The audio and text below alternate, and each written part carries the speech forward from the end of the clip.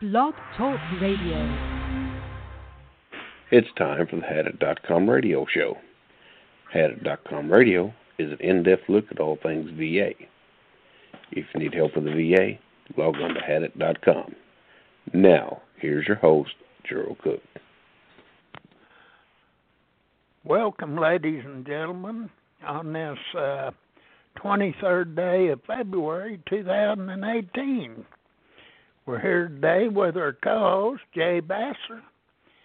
And today our guest speaker is Dr. Cantrell, Bridget Cantrell. We've had her on before, so she's not new to a lot of you. And I'm sure quite a few of you out there have read her books. I believe you've written, 4 books now, Bridget? Oh, I've got 5 books now. 5 books? You got a new one now? Well, by golly, how are you doing tonight? I'm doing well, thank you. Trying to stay warm. We're having a little bit of a little snowstorm over here, and it's very cool and wintry. Well, you can keep that. It's raining here, but it's about 40 degrees, so I'll take wow. That. Yeah, it's in the low 20s here. Oh, low 20s? Yeah, mid-20s. My land, where are you at? Canada? I'm near Canada. I'm up in the north part of Washington State. Wow. Long way off. Yes. But you had some things you was going to talk to us about tonight, PTSD being one of them, and MST, which is always a serious one. And I think we're going to try to touch a little bit on service dogs. I'm an animal lover myself, and I believe, I don't think it'd hurt any veteran to have a dog. But having a service dog is really helpful to a lot of veterans. So we want to look after that. On PTSD, Bridget, I know you do a lot of work in this field. Have you seen any positive effects? I must have lost her. Yeah, no, you did lose me. I'm back on the line. Okay. On PTSD, I know you've worked with PTSD veterans quite a bit. Have you seen any improvement the way the VA recognizes PTSD veterans? Are they becoming more supportive? I think that they are in some regard in terms of trying different kinds of treatment modalities, like, looking more at rather than just the psychological symptoms. I think they're also treating this as, well, what else can we offer that would be considered perhaps an alternative form of healing. So I know that at some of my VAs or my vet centers here in Bellingham, they're doing a yoga class, and that's very good because it keeps people in their bodies and makes them more mindful of being in the present moment, and gives them a sense of exercise and the stretching and everything. So that's a wonderful thing that they're doing. I've also heard that where they're doing some acupuncture in certain VAs to address some of the anxiety symptoms and the depression. So that's also something new. And I think that just having more classes with family members, more psychoeducational classes, I think they're trying different things, but I can't speak to all the VAs. And, of course, we know that we have our problems in that system as well. Oh, yes, yes. I've always said, now, whether I'm right or wrong, just from talking to a lot of different veterans with PTSD, I believe there's a lot of different levels of PTSD, and all too many times it's not recognized. They try to use one pill to catch all, and I just can't believe, that's the case. They're going to have to learn to put them in proper categories of somehow. I'm no Yeah, I expert. think that's true. I think, we have to realize that not all shoes fit the same foot. And in this particular situation, as we know, the precipitating factor, whatever that may be, it could be combat, it could be military sexual trauma, and even in the civilian world, it could be an assault, it could be a natural disaster, it could be like the shootings that we're having in these high schools and those types of things. And everybody reacts differently, and they have a different level of interpretation and perception of what's happened in their experience. And so we have to look at that as an individual and how do they see this and how does it affect them? Because as we know, it affects people differently, and we can't just lump everybody into the same category. You're so right on that. Yes. To me, it's so obvious, but and then I sit back and I wonder why in the world are they trying to use the same remedy for all of them, because they're all a little bit different.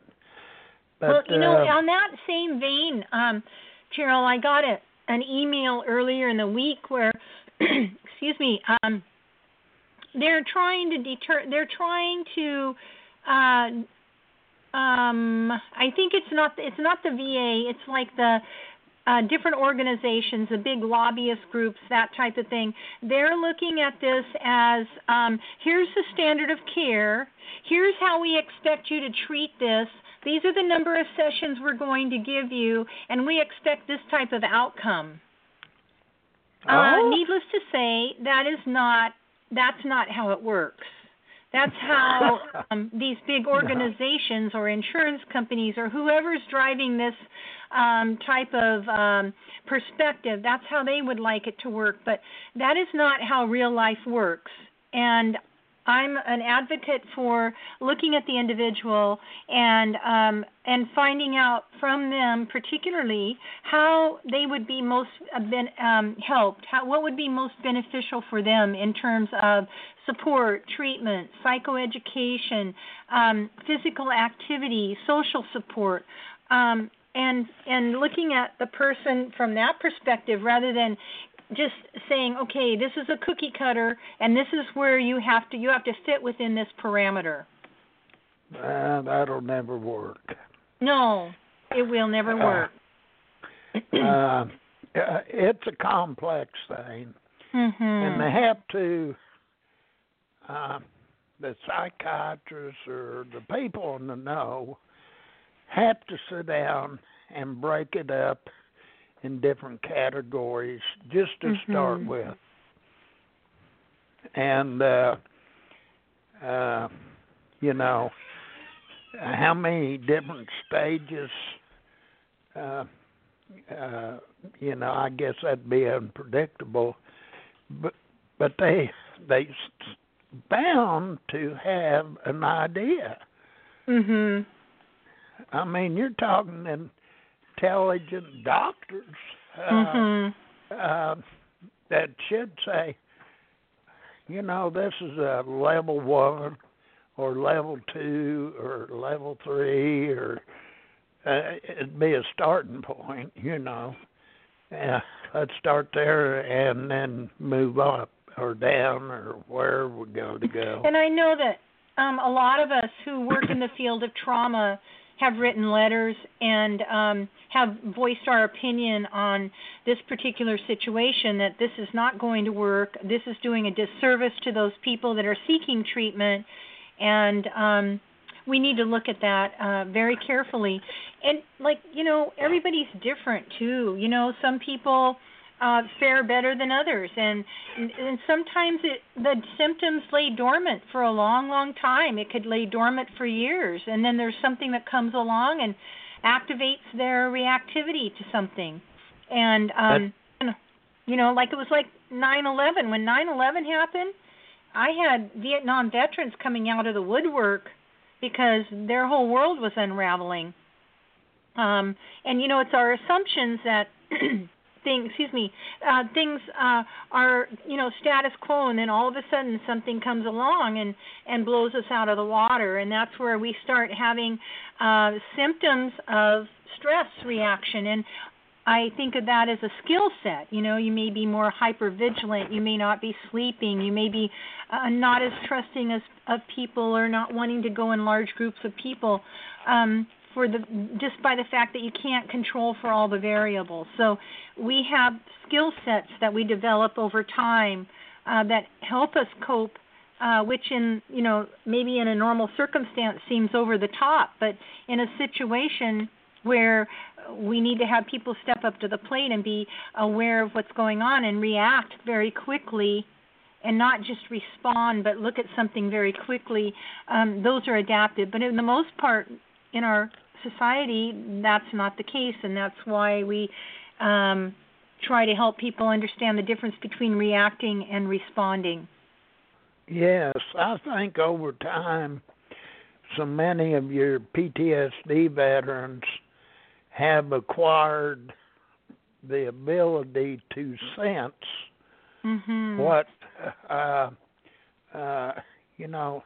this might not be a good situation for me, and then try to avoid it, go out of the road to avoid an issue, whether it's subconsciously or whatever. I think that sense is there until something does trigger them, like a traumatic experience, and then all of a sudden, boom, it's blowed out there, and it's alive and well. Yes.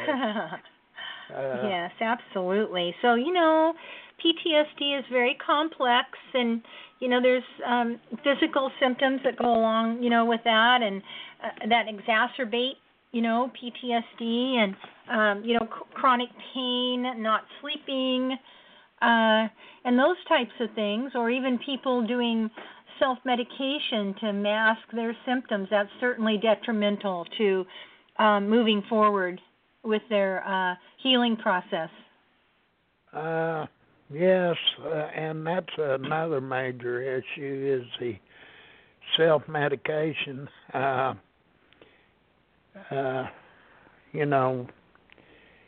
That's a sad thing, because they shouldn't be self-medicating. They're just covering it up. Putting icing on a cake, it ain't no good. Yeah. That's something I have to be watched for. But at least, perhaps the VA is starting to recognize they've been involved with PTSD veterans for long enough now. I mean, how many years? You would think they'd have it broke down better than what they do. Yeah, well, every generation is a little bit different, and the culture is a little bit different, so that makes it, more challenging. But like I say, it's just not combat veterans or veterans in specifically that have issues around PTSD. So I think that with everything that's going on, and I know we said this the last time I was on, that it's bringing an awareness, the first responders, the communities, and now we're looking at school teachers. It's just the children. We're looking at all different levels and of exposure to traumatic events. Well, yes, and I don't know if being younger, like the children in the high schools now, that where they've had all these shootings, it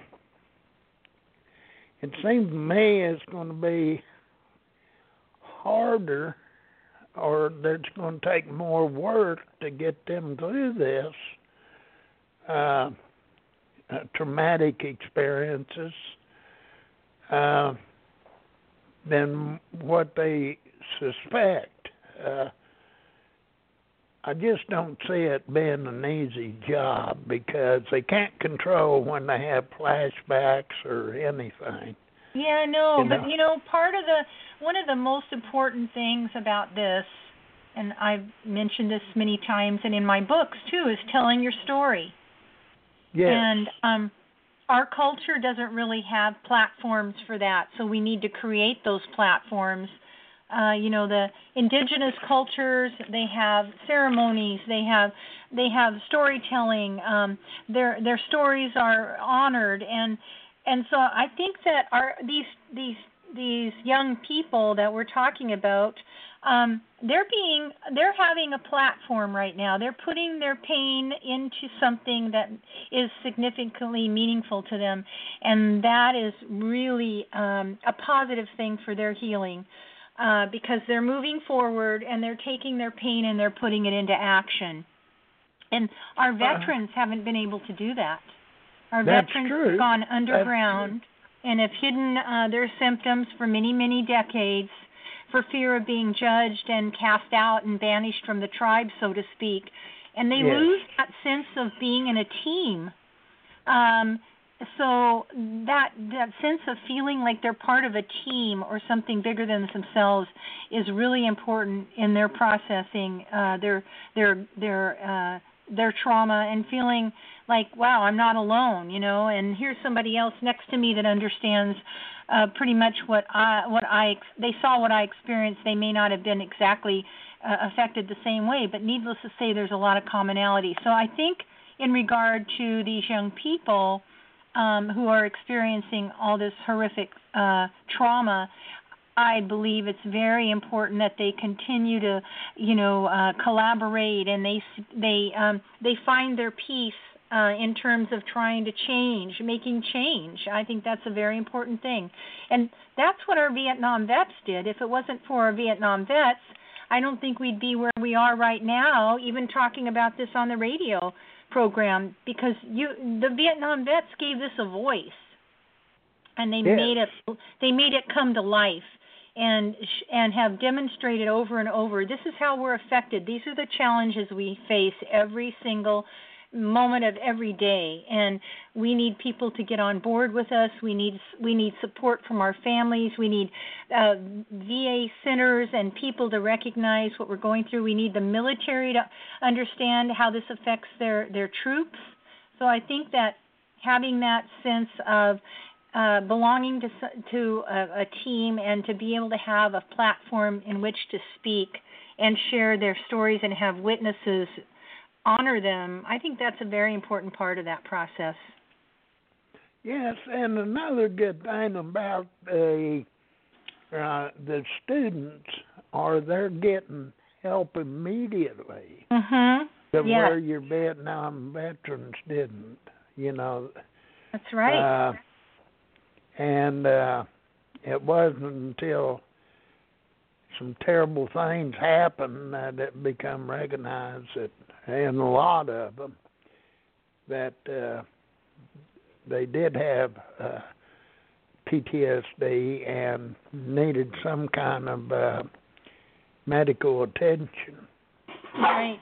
Yes, that's right. And, it's really important to normalize the symptoms, having sleep issues, being aware of your surroundings, being hypervigilant, maybe numbing out and not feeling like talking or feeling like you're frozen, you don't have emotions. Those are all parts of how we just naturally cope with something that's so outside the range of a normal human experience. It just takes over or takes us.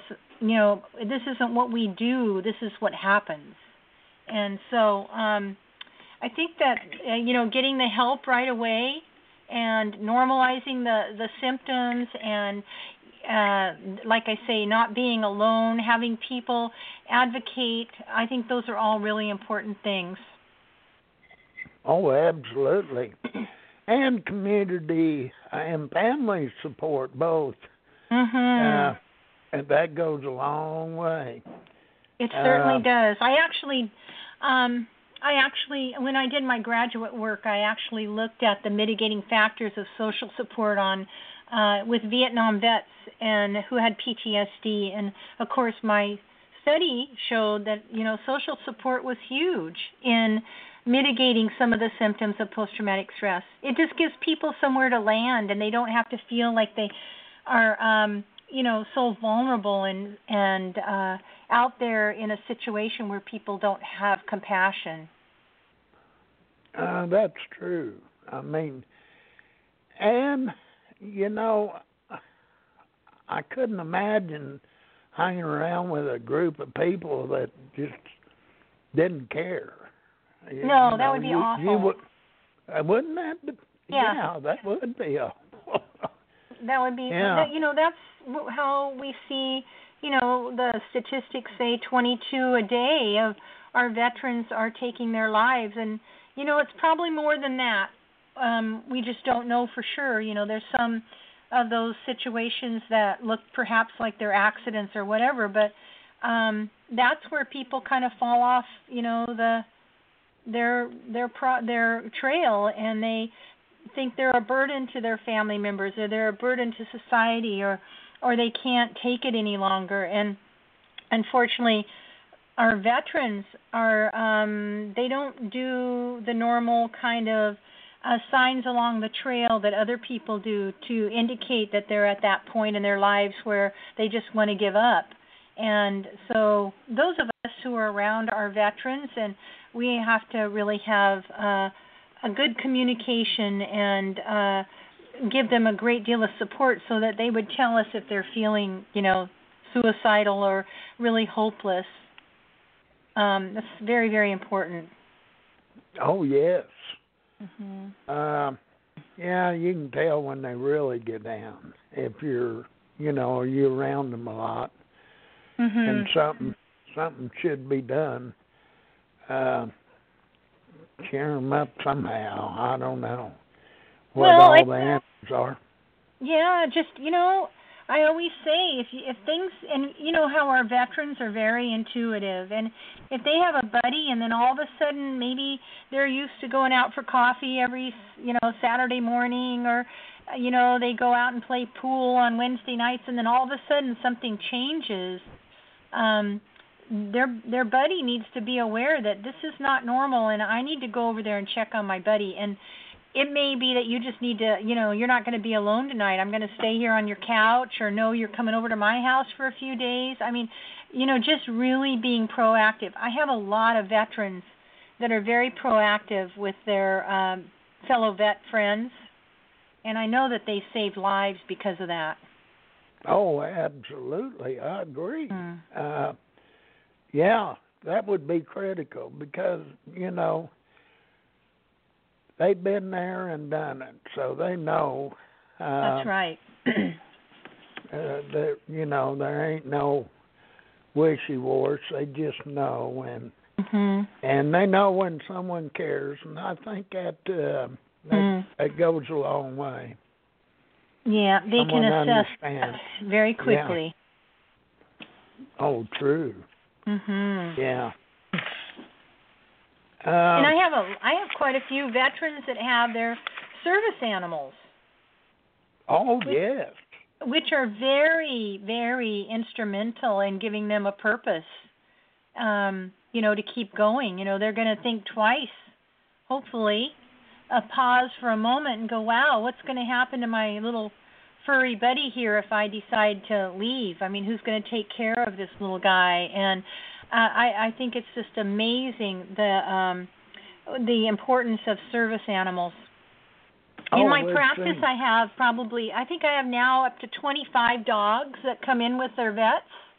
Oh, that's great. And I just love that. And they come in and they, they're not service animals when they're in my room. They have fun and they get treats and they get to sit on my lap and roll around on the floor, and it's just wonderful because they're an extension of life for those people who have those animals. Oh, yes, and I know Teresa, she's the owner of Hadit.com. She has service dogs, send her, and they've. She said it just changed her world when she got that dog, and yes, and she always. We have her on quite a bit. I think the last time you was on, I thought she was on, but I think so. Yeah, she has a PTSD service dog, and so we're all know the benefits of a service dog, and if a veteran can at all get their hands on one, I don't know. Most of them are donated, but it takes quite a bit to train one. Yes, absolutely, definitely. Sometimes the list is might be long, but it's well worth the wait. Oh, it is. And they are wonderful animals. They really are. They're just wonderful addition to life. Oh, yeah. One of my Aussies is laying down here at my feet right now. Yeah, I got. So I'm a happy camper. He got his head on my foot, keeping them warm. Yeah. Keep my feet warm. But he's not a service dog. Yeah. As long as he gets something to eat. That's right. That's all that matters. He's happy. But still a good dog to have around. I think any dog is. But yes, we need to get more service dogs out in the hands of veterans, because there are a lot of veterans that need them. And absolutely, there are, definitely. And I know we have a shortage of them. They can't train them fast enough. But once everyone sees the benefit of a well-trained service dog, I'm telling you, it's a world of difference. Like you say, it gives someone a reason to live. Sure does. Saying, that's my buddy here. We're going to take care of each other. Well, and it really calms them down, because they can't have a relationship with that animal if they're going to be angry and out of control. And these dogs just know what to do, and they just take that energy and transform it into compassion and love and caring, and it grounds our veterans. Yes, I think every veteran that needs one should have a service animal. I know they should be like a standard issue. You bet. Yeah. And they should have full medical care, vet care and veterinarian care, and I think it'd be money well spent for the VA, and the benefits. My lands, I don't know that you can actually assess all the benefits. They're just endless. Yes, they're endless. That's correct. I just posted an article on my Facebook page about the VA who is working on a program for training service animals. Oh. I'll have to send that to you. Finally. Yeah. They should have done that quite a few years ago. Yeah. I think right off when the first service dogs come out of training and they started seeing the benefits of them, Boy, that's when they should have went to town. Well, and I was down at Miramar, and they had a program with the incarcerated veterans who were actually training these dogs, and they stayed in their cells with them, and they were training them to be service animals. And I read that article, and they did an excellent job. They did, and then it gave the inmates also, a really nice feeling of having a purpose, and it was beneficial all the way around. Yes, it was, and it's too bad we don't see more of that.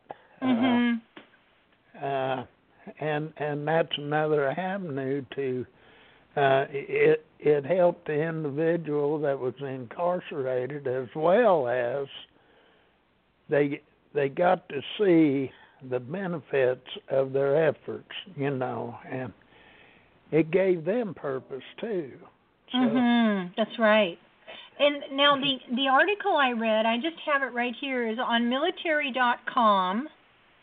And it's by Jim Absher, A-B like Bravo, S like Sam, H-E-R, and it's called VA Program Provides Service Dogs to Veterans with Mental Health Issues.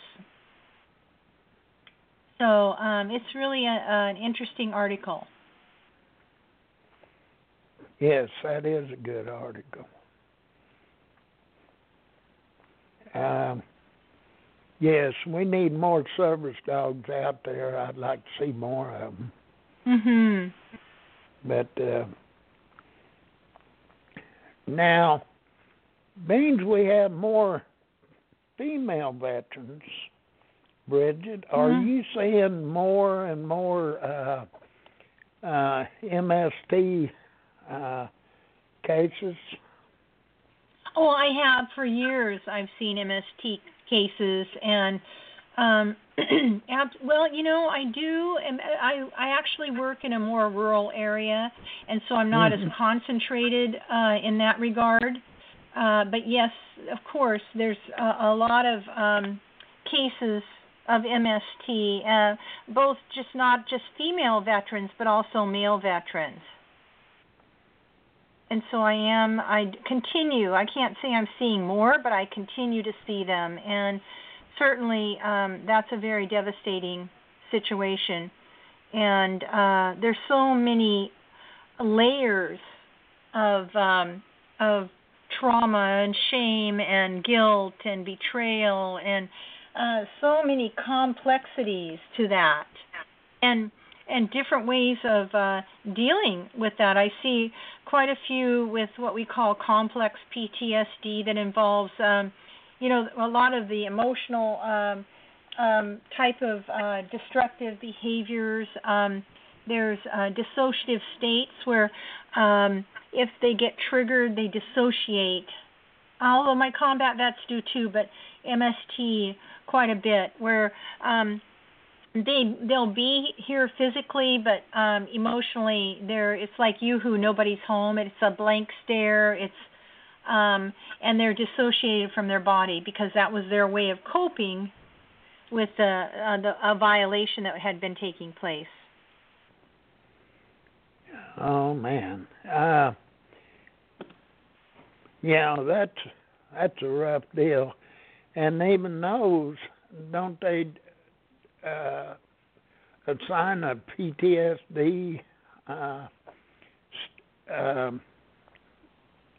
service connection on those?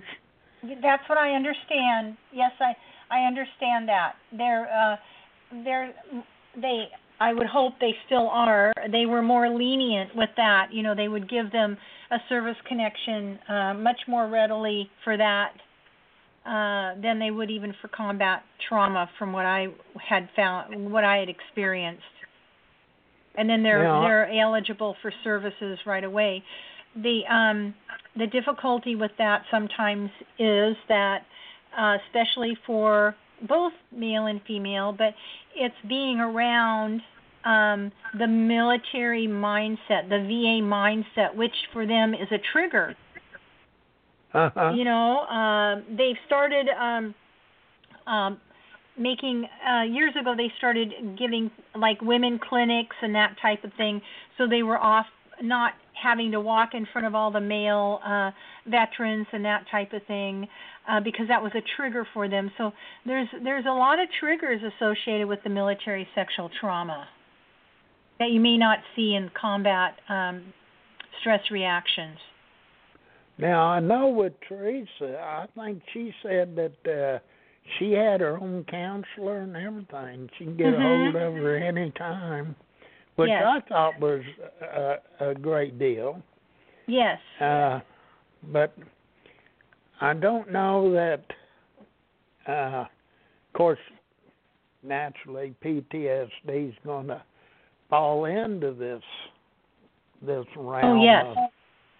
But of course, I mean they have PTSD. I think it needs to be more specialized. So. It's just it's you know, they have all the symptoms of the post-traumatic stress, but on top of that, there's a layer of other things that happen. We see a lot of physical ailments with more behavioral issues. We'll see, for example, a female, she may have more gynecological problems. She may have more difficulty having an intimate relationship. She may have more difficulty with just avoidance behaviors and not being able to go out and be around male counterparts or whatever. So, and like I say, it is all individual, but there's a whole layer of other issues that go along with military sexual trauma. Oh, yes, even physical injury. I mean, yes. Actual physical injury. That's right. And we see chronic fatigue, we see fibromyalgia, autoimmune diseases. So a lot of that stress, and as we know, stress affects our physical bodies. But then there's the shame component, there's the anger, the sense of betrayal. Who do I trust? That person who also wore a uniform was someone that I was supposed to be able to rely on. They were supposed to be one of my team members, and they violated me. And that goes without saying for males and females. So it's very complex. Oh, yes, I can see that. It's a nightmare. I think it should be actually.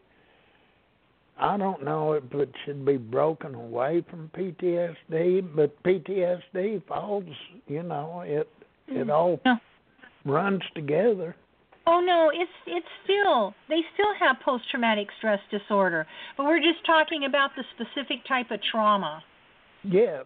Like I say, we can get trauma from natural disasters, from automobile accidents, from assaults, from witnessing someone being, the shootings or whatever it is. But we're just specifically talking right now about military sexual trauma as opposed to combat-related trauma. It's just there's a whole bunch of different kinds of issues that go along with that. And of course, one of the issues is those people who have been the survivors of military sexual trauma, whether it's harassment or a physical violation or whatever, they're also part of the system that violated them. So it gets very complex. Yes. It's a tough issue to resolve, really, all the way around. Yes, and, it is. I don't know that the VA has actually taken the right approach, although I couldn't tell them what approach, but it always seemed like there's something more they could do, or they could do whatever they're doing better than what they're doing. The VA, I think, have really tried to do. I mean, I think they've really recognized that this is no longer just made up. This is something that's more prevalent than we really want to even think. And they have specific programs for military sexual trauma. There's several inpatient programs specifically for women of military sexual trauma, and so some of them are scattered across the country. So it's they do have resources, and there's movies. I was on a documentary about this, so that's telling your story, having a platform where you can tell your story, and there's a lot of female veteran stand-downs and conferences and things like that. Very empowering and very important that the people go to these things. And then, of course, there's the other aspect of where do you find a good program. And a lot of them are just women only. But there's also other programs. So you have to kind of look on the internet and see where there are treatment programs. I know there's one down in Palo Alto and Menlo Park down in California, in that area.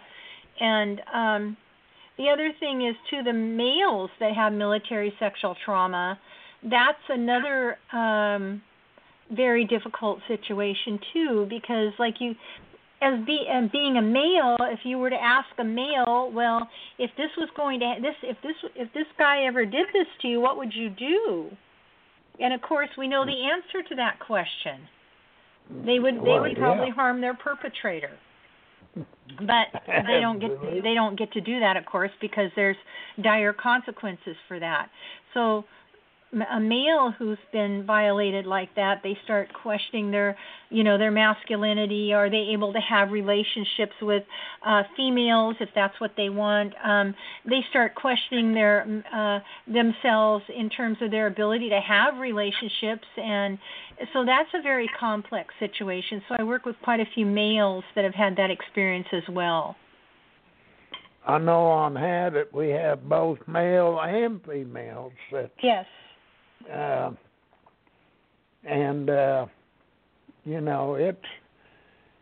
It's a sad situation. And to me, my thinking, it's something that should never have happened. Right. Of course not. But it's just like a piece of pie, a slice of pie.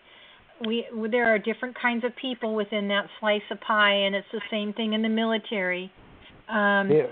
So that's why it's very important for the military to recognize this, which they are. And, it's like telegraph. It's like turning a ship. You got to telegraph your turn. And I know that they are doing that. But, I don't know. It just depends on how safe you feel in your unit, how open your commanders are to hearing you. I mean, there's so many dynamics that we aren't even able to anticipate with the reporting or the getting the support and all of that. So for counselors, it's very important that they explore this with their people if they're going to work with, people in any type of PTSD. What's the origin of this post-traumatic stress, and is this like combat related? And then it's on top of that, there's military sexual trauma on top of combat related stress. So it gets very, very complicated. It is complicated, and let's hope that the VA keeps approaching this issue, and like you say, about the best thing they can do is talk about it, get it out of their system. And try to move on. But it's not easy, I would suspect, for a lot of them. Depends on, the severity of the incidents. But that's right. And then, of course, and then keeping the secret, right? It's one of my new books is called Clandestine, and it's like what do? You keep the secret, and it burdens you, and it makes you ill physically, emotionally, and spiritually. The more we hold on to things, the more likely we are to get more ill. So it's really important that we have the ability to talk about these things and just support the people that have had these experiences. We can only hope it gets better, not worse. And yes. And everyone that's affected does feel like they can seek help and receive help best that they can get. And that's quite important. As long as they know that, let's hope sooner or later they all get the required help that they need. Right, that's correct. Absolutely. And it's not going to be no easy thing, and I suspect it's not going to go away anytime soon. No, looks not like at all. We're going to be fighting in a war forever. Mhm. And but so, I think that the actual awareness of people and the insight that we have, and I think it's going to cause people hopefully to pause and go, oh, I can't do this. I can't get away with this. There's dire consequences for this. So, we learn from our mistakes and we change our behaviors accordingly, hopefully. And I think that's one way this is going to change, is to have the awareness that, this is what happens and this is what could happen as a result of this. So I think it really affects, it so hopefully influences people to take a really more clear look on, well, if I harass this person or I go after this person or I do something that's unwanted, this could be the consequence of that type of advancement. Yes. And I would suspect if they approach this more when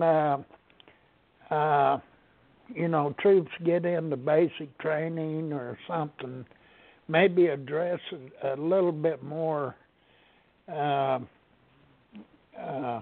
aggressively and bring this out. Look, here can be the results of your actions and the consequences of them. And it's just not the way things are supposed to be. And, if you violate this trust, you're going to pay a hefty price for it. That's right, exactly. And it's something that shouldn't be. Once you have the trust of someone, you shouldn't violate that trust. No, not at all. So it's very it's something that is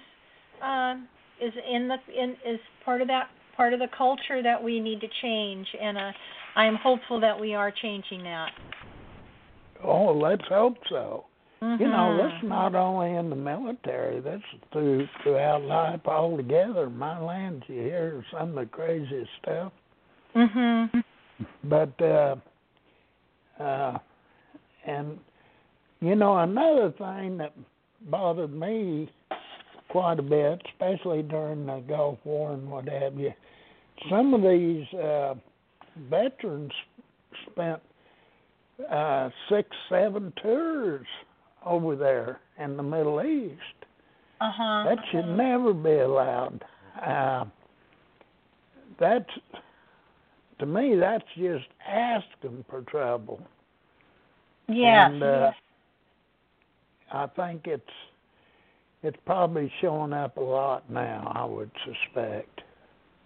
Right. I mean, there's, it used to be, oh my goodness, he or she's had 2 or 3 tours. Now we're seeing so many more than that, and it's a revolving door, and it certainly impacts the ability to have relationships with their families. And the divorce rate is tremendous, and they feel like they just don't fit into society, in the civilian society anymore. It's more familiar being downrange and being with their comrades and doing their jobs, and that really takes a toll on their relationships with their family members as well as their relationship with themselves. Well, absolutely it does. And they were just going back to back on these doggone tours, and ultimately that's going to take a toll on you. It can't help. Yeah, you that's play, right. Play with fire enough, you're going to get burnt. And these guys were on a constant ready, and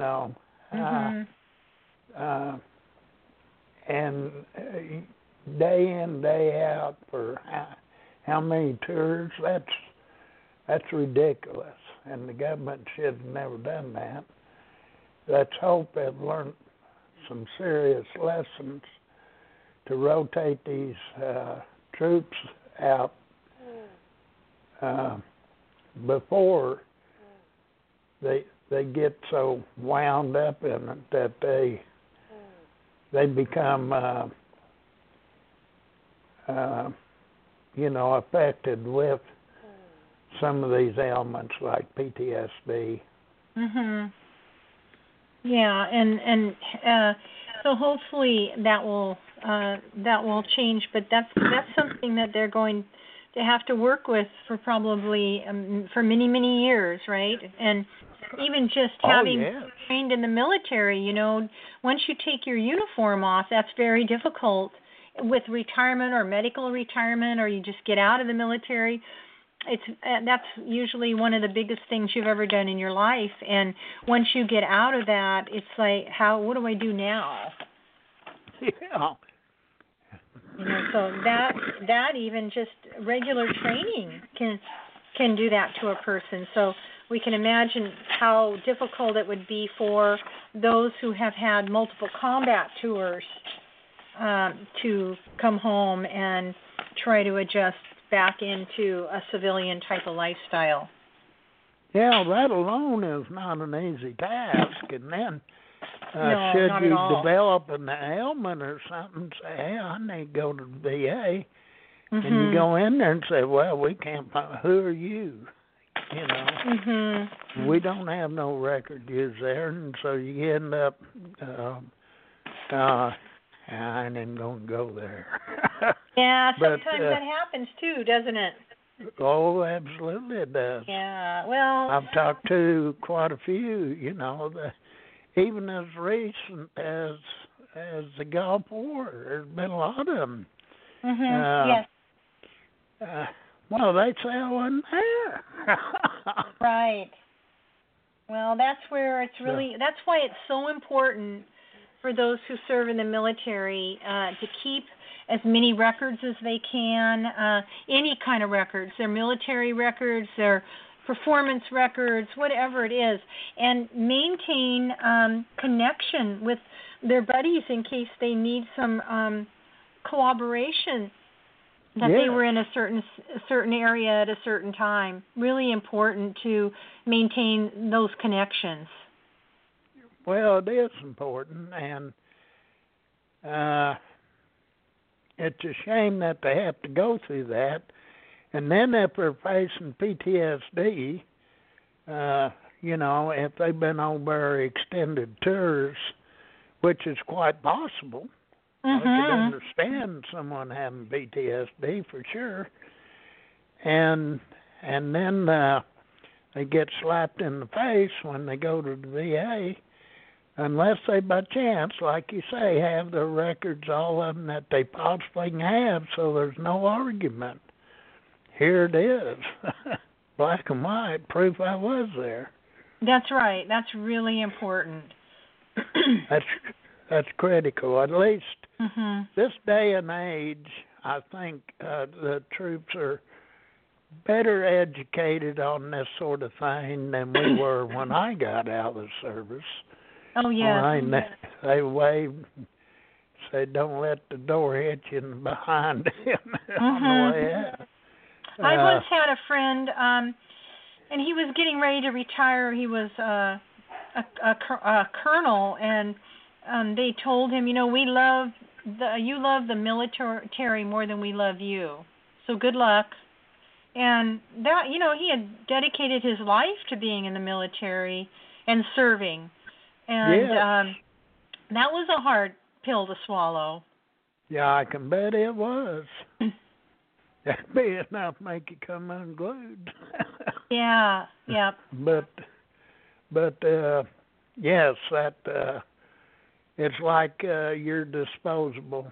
Once you either leave on your own or they put you out for medical or you retire even, they're through with you. They're done with you. They don't want to really hear from you again. And, that's why it's so important to have some type of a social support or, yes. Excuse me, it doesn't have to be a lot of people. I mean, it can be just one or two friends that you could call when, you want to just kind of not be by yourself or need some extra support. It's really important. Yes, it is, really. So let's hope they get better at that. My land, that's horrible to treat someone, especially when they've retired out of the service. That's giving your country a lot.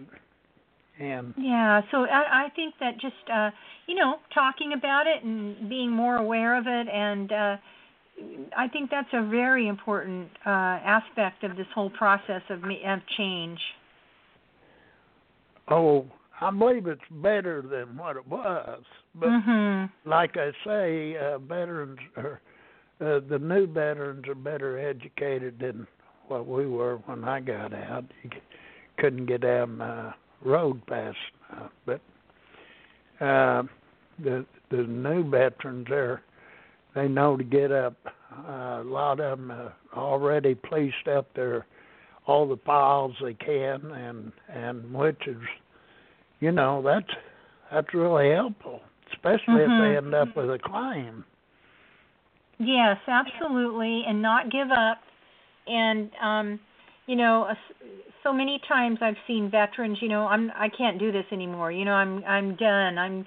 I'm tired of having to deal with all this and jump through all these hoops. But it's really important not to give up and just find a service officer with a service organization that's an advocate that really is dedicated to helping you so that they can help you get through the process of applying for a service connection disability. Yes, and we have these attorneys can help you now. I mean, after you get denial, you can get absolutely. There's attorneys that some of them were former military or whatever, or they've just decided to dedicate their lives to helping our veterans, and they're very helpful to the process. And attorney practitioners. They're not actually attorneys, but they're accredited to work with you, and that's good too. It don't have to actually be a VSO. But so there's help out there. You just have to look to find it.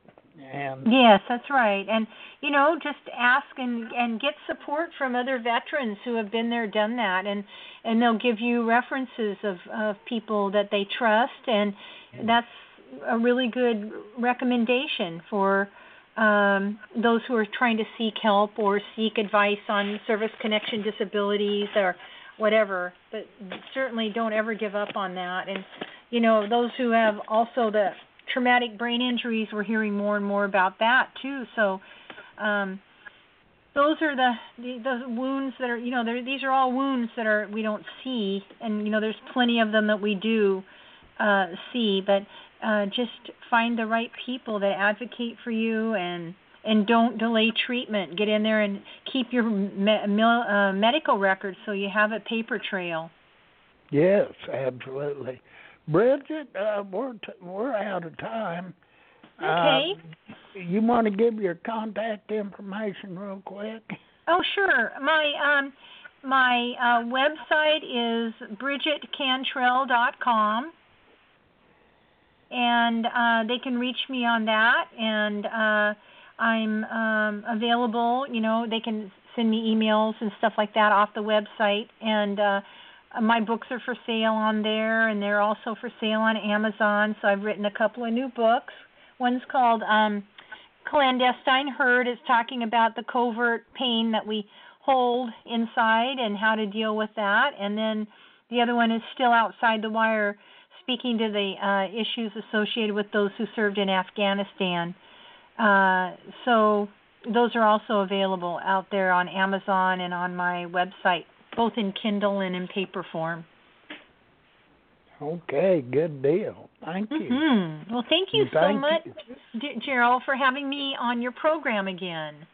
Well, it's been wonderful, and we're always happy to have you come on. Oh, it's my pleasure. I always enjoy it very much. Very much. And, too, this gets put in the archives there at hadit.com. Mm-hmm. And anybody that comes through, they can look you up and listen to our show. Well, that's wonderful. It's such a great service. Well, we want to help every veteran we can, however we can. And so it shows like this that kind of steers them in the right direction, gives them hope. That's correct. That's what we need. We need to maintain hope and have a purpose. Okay.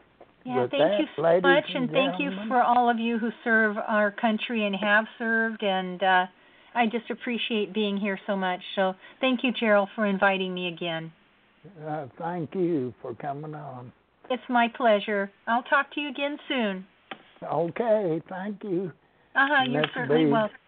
Take care. Gerald Cook with Jay Basser will be signing off for now. You've been listening to the Hadit.com Blog Talk Radio Show, sponsored by Hadit.com. All opinions expressed here are the opinions of the individuals appearing on the show and are not the opinions of Hadit.com or Blog Talk Radio. Tune in next time for another edition of Hadit.com Blog Talk Radio and the Ask Basser Show.